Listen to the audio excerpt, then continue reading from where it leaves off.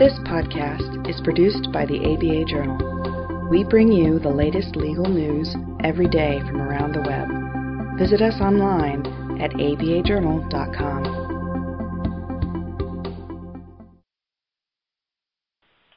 Some people are brilliant at lawyering, but not so brilliant at selling themselves and don't have the confidence to ask for business repeatedly.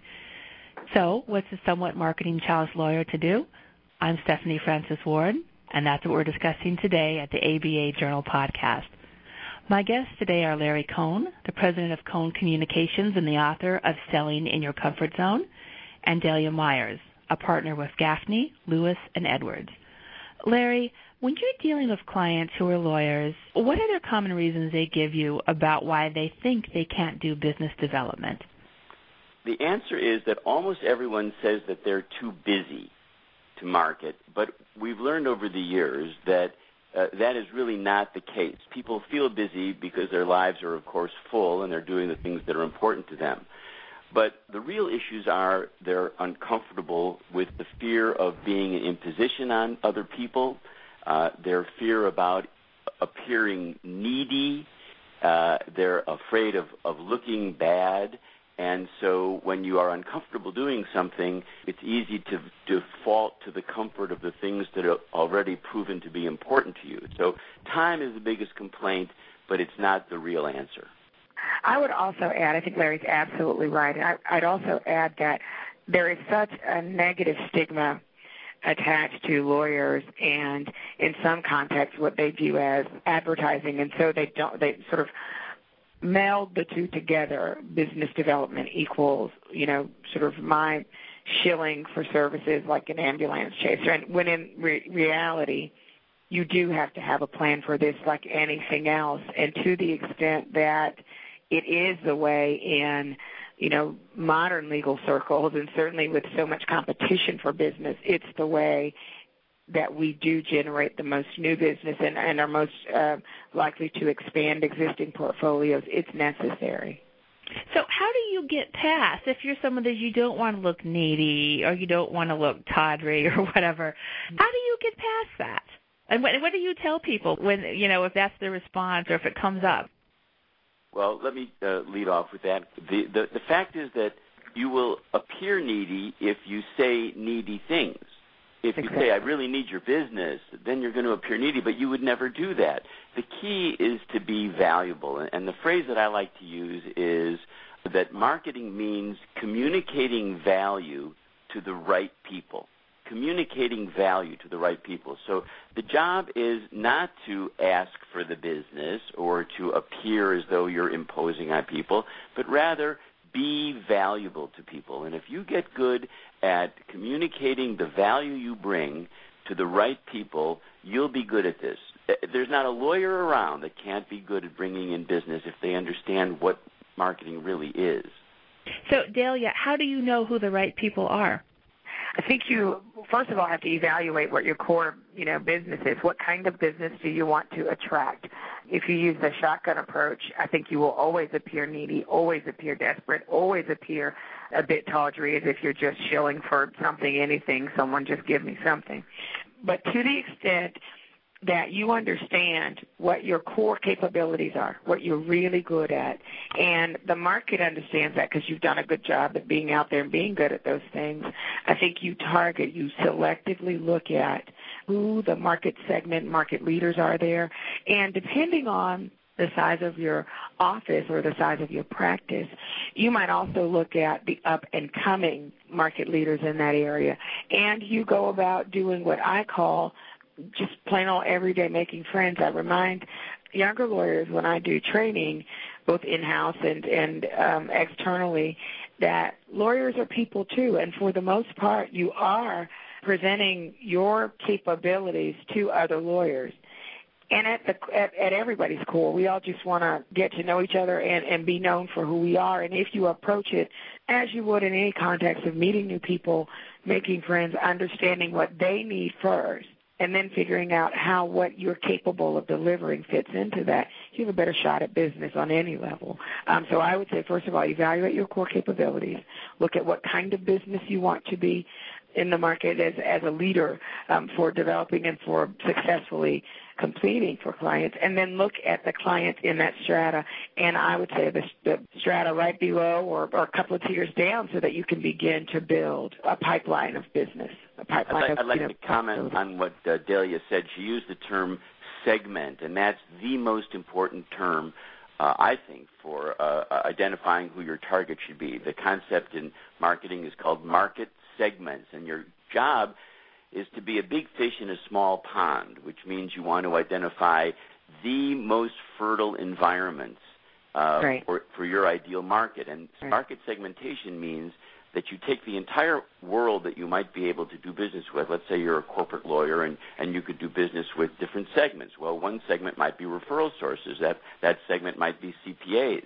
Or you could maybe go after the end user, the business community directly, and then you want to segment by industry. You want to segment by geography. You want to segment by title. You could segment by gender and hobby and areas of your specialty. So by zeroing in on the most narrow segments possible, when you do want to make time for your outreach, you'll have a better ability to define the environments where you can meet those people. The more you know about your target, the more effective you'll be in finding environments to find them.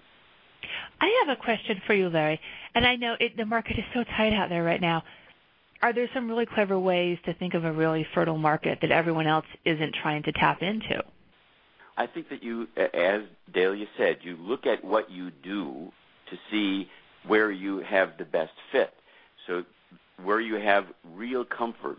But you also look to your existing clients to see what industries they're in, and you also look to existing relationships who are well connected to the target markets that you want to reach out to. Exactly. You know, one of the most effective ways of meeting new people is meeting people through the people you already know.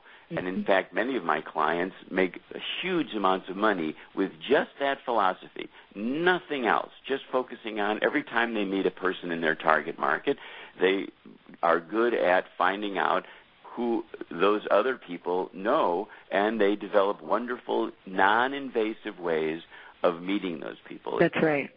And I just to piggyback for a moment on what Larry is saying, I think, in fact, it is still true that your best marketing tool is to do a really good job, because your clients will sell you. Clients who are really pleased with their external counsel make it known to the world. They take you to conferences with them. They ask you to speak in their offices. They ask you to do workshops. And there is no better marketing tool than a satisfied customer, because that customer then goes abroad and does a better job of selling you than you ever could. Larry, you mentioned that non-invasive ways of meeting people. Delia, what are your suggestions on some non-invasive ways of meeting folks? I think that there are two ways that I look at it. There are some things that I think if you're serious about building your own business and your own practice so that you're independent of, getting work from other lawyers within your firm if you're in a firm, there's some bit of marketing that is outside of your comfort zone that, frankly, you will need to do, and you will need to learn to enjoy the cocktail parties where there's no one in the room whom you know. You should see it as an opportunity, I think. I always do. Just as I see meeting new people generally as an opportunity, I think you ought to see just going out and potentially meeting new clients as the same kind of opportunity. But I think you have to look at the kinds of conferences you're attending. What kind of speaking engagements are you making yourself available for? Are they all consistent with your targeted goal of winning business within, Larry is absolutely right, this segment, or is it just a broad approach and you're throwing everything against the wall hoping that something will stick?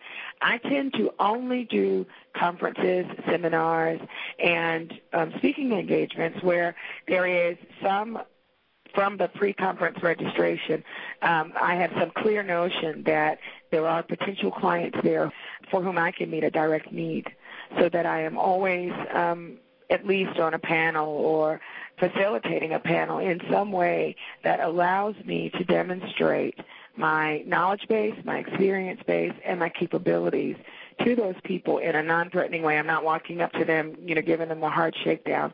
And so that it presents an opportunity afterwards for me to introduce myself to them if they had not already come to introduce themselves to me. And then I have the follow-on opportunity to say, was there something of particular interest in this panel discussion that we opened up, or can I just, maybe have lunch with you and we talk about what your business needs are, what your business does, just so that you get an understanding, first and foremost, of what they need. I think it's impossible to ever sell your services to a client without some clear understanding of their business goals, their objectives, and personally what you can do to make them shine inside their organizations. Let me comment on something, Stephanie. The issue of working a room or going to a conference will make people so uncomfortable, and one of the ways that you can overcome that is looking at those organizations or being involved in those things as not a social experience, but rather reframing it as a research experience. If you are embarrassed or feeling introverted and don't like working the room, I have clients that will go to conferences and stay in their hotel room the whole time because it's so uncomfortable. But once I explain to them that their job is to go down into that room, not for fun, but for research. Who's in there? Why are they there? Why is the organization good for them? What does the organization do? Does it meet your values? And lawyers are wonderful at research, which means lawyers are wonderful at working a room. But if you think of it as social, it will make you uncomfortable because you're not funny and you don't like small talk. But if you think of it as research, you can immediately begin to enjoy it. And my book, Selling in Your Comfort Zone, stresses the importance of not thinking that you should go out of your comfort zone, but rather identify the things that make you comfortable. And clearly, lawyers can learn that working a room is comfortable. Right, and exactly right. I so agree with that. And to the extent that you view it differently, you do, in fact, convert it from something that is not within your traditional wheelhouse to something that wholly is. I think that's an excellent point. I'd like to ask you guys about, you mentioned referrals a bit and how, like, cross referrals from other people in different professions or from your clients. Now, of course, as a lawyer, you cannot pay for those referrals.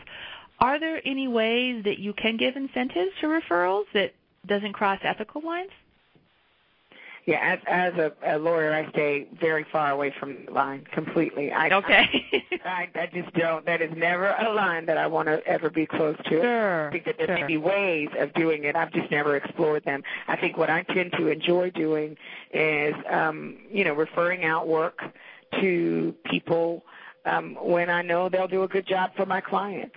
And I don't have the fear that they'll ultimately end up exclusively with my clients because I work every day and, bust my chops every day to do a better job than anybody else and to make sure that my clients understand that I am nimble, and if there ever is something that needs to be fixed, that we will immediately get whatever problems there are rectified. So I think that for me, that it's just a personal sort of line that I just don't cross. I don't look at it as how can I incentivize someone to give me a referral. I just work with people who do a really, really good job and who are known to, certainly be very upfront and honest about their intentions insofar as, getting the referral business, and who don't have any untoward intentions. But I don't. Those ethical rules are there for a really good reason, and I am very careful to not give the appearance of something that might violate those rules. I agree that the ethical rules are very important, and everyone should live by them very carefully.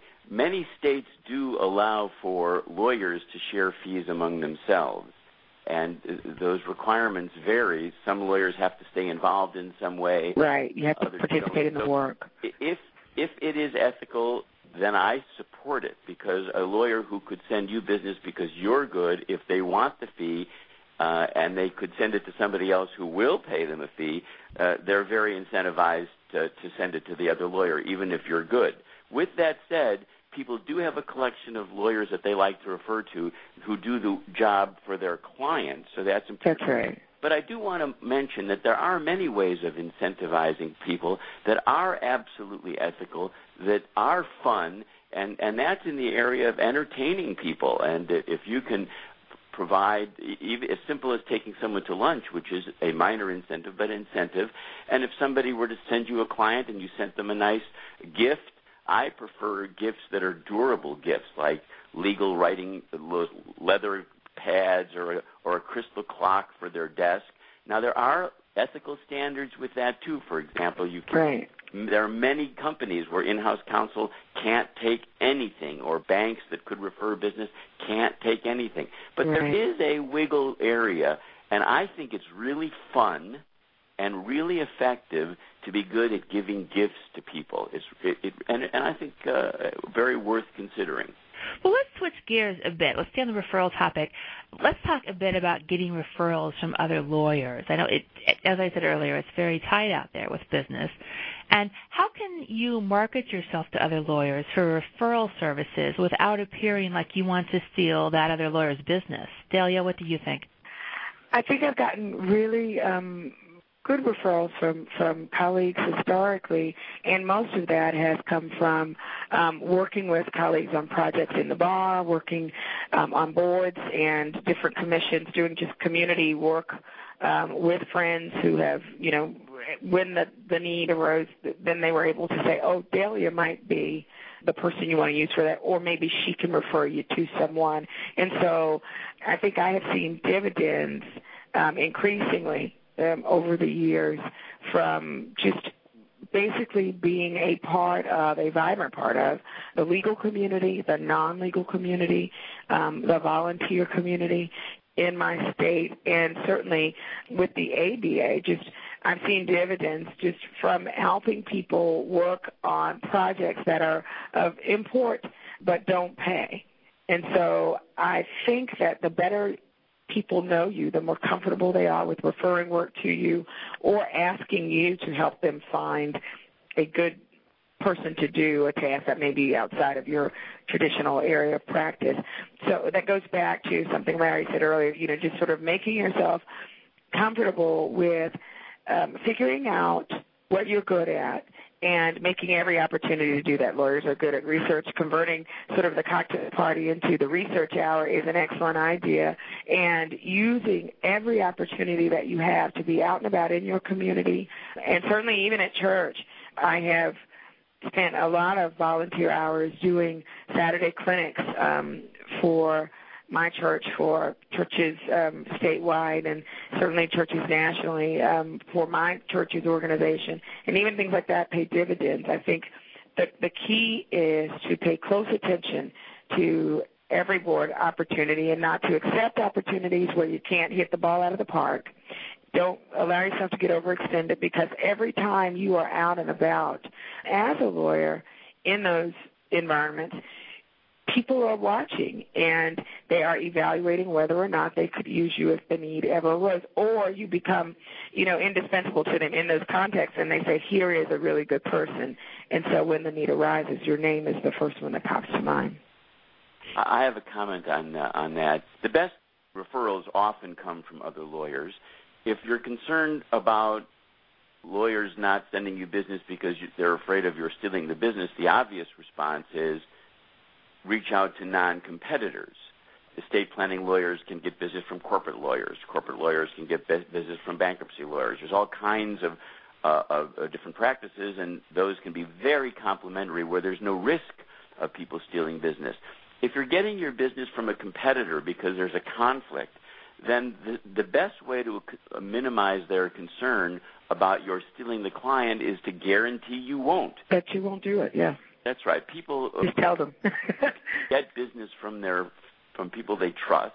That's right. That they have confidence in. And if you say to them, look, let's have an understanding, but if you do send me a conflict, I will not allow us to take on any other work. I will only handle the conflict. And that really works. It does, in fact, work. And lawyers appreciate that.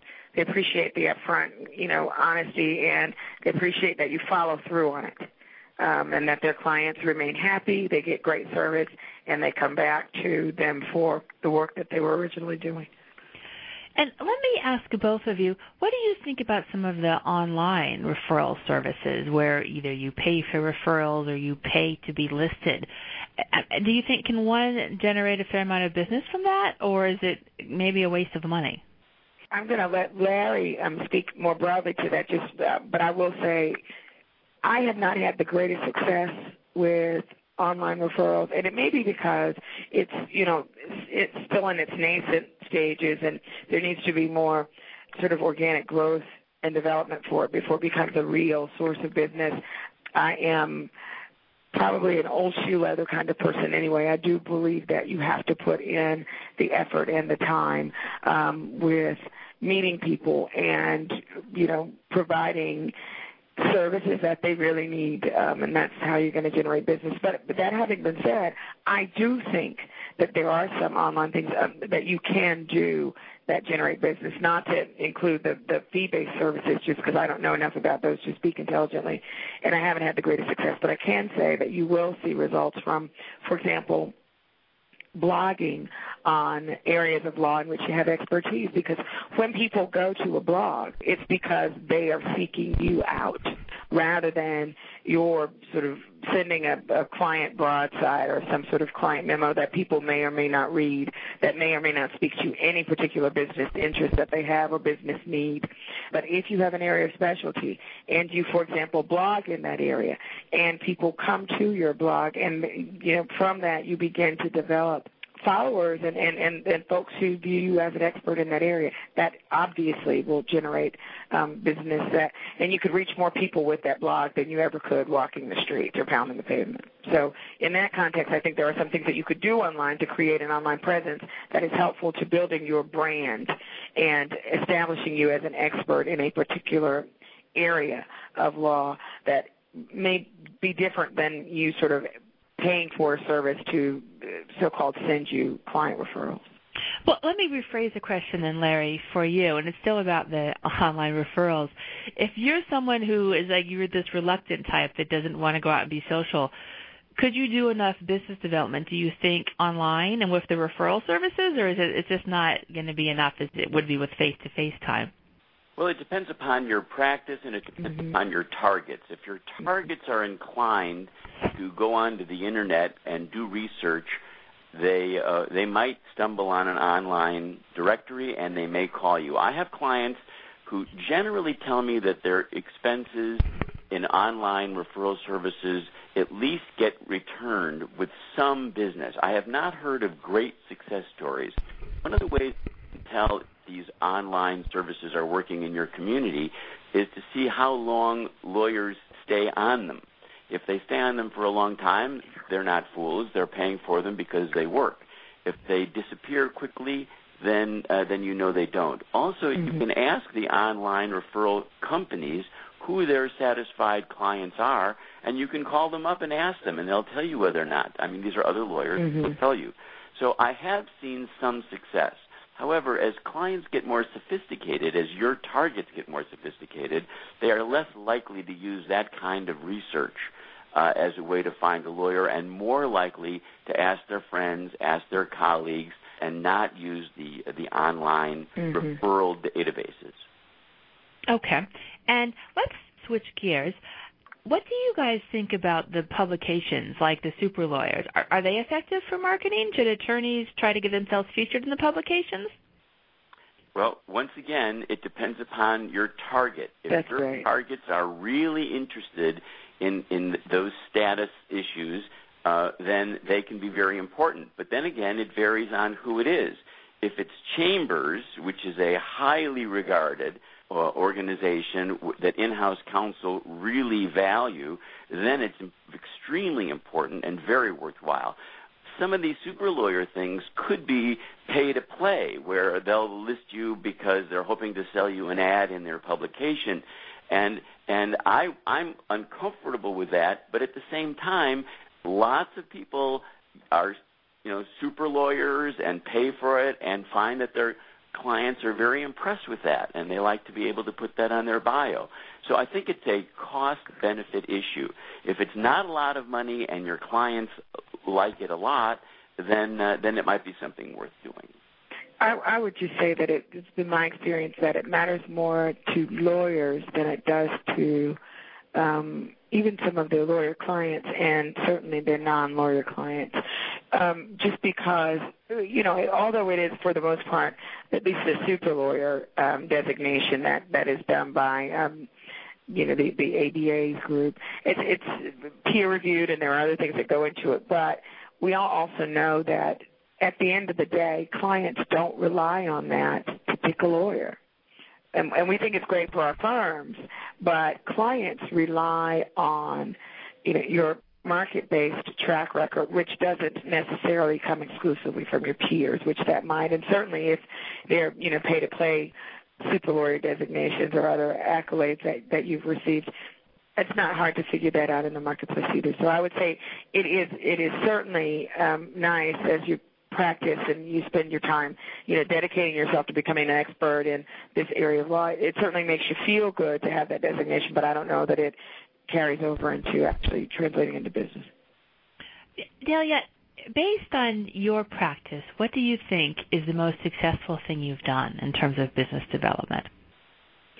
I would say that there are two things. I have always tried at every opportunity to just be sure that I've done an outstanding job, the best job that I could possibly do, and I've involved the right players, and have not been afraid of asking people for help when I need help and giving them the credit for having done something that I couldn't do otherwise, but also that I have always, at appropriate times, gone back to my clients and said, I know we got paid for that, but tell me where you were most dissatisfied, because it's easy to find out what pleases your clients.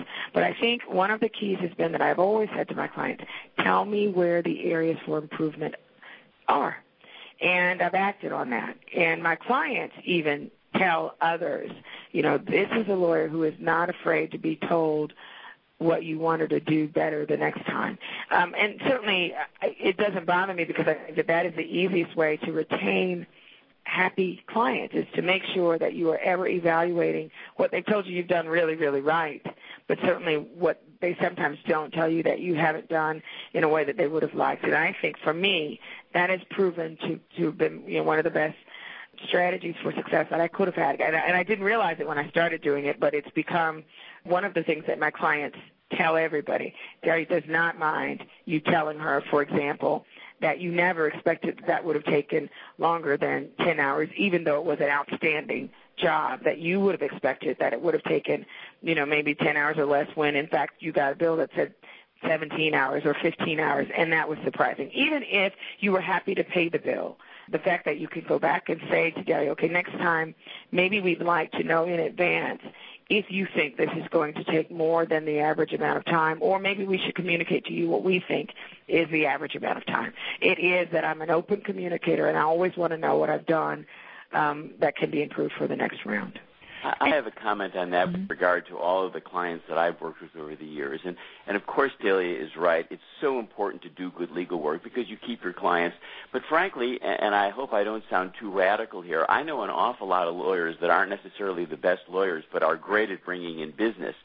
So it's a given that you should do good legal work. That's right. But the fact is, you're going to do that. That's not a part of your marketing effort, in my view. You're going to do good legal work, and that will bring you more business. I think the single most important thing for lawyers to do is to meet more good targets. That by far and away, the greatest weakness that we see, and I've been doing this now for 25 years, the greatest weakness that we see is that lawyers don't know enough good targets. If you were to assess how many targets do you really know who could give you business right now, who could refer business to you right now?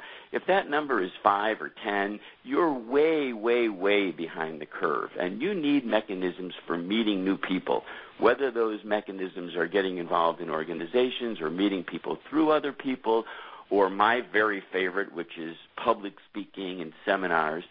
I think that the vast majority of lawyers way underestimate the number of people that they need to meet in order to make a significant dent in their new business development effort. All right. And that's everything for today. I want to thank you both so much for your time. I really appreciate it. This podcast was brought to you by the ABA Journal. For more podcasts on the legal issues of the day, visit us online at abajournal.com or subscribe for free to the ABA Journal podcast on iTunes.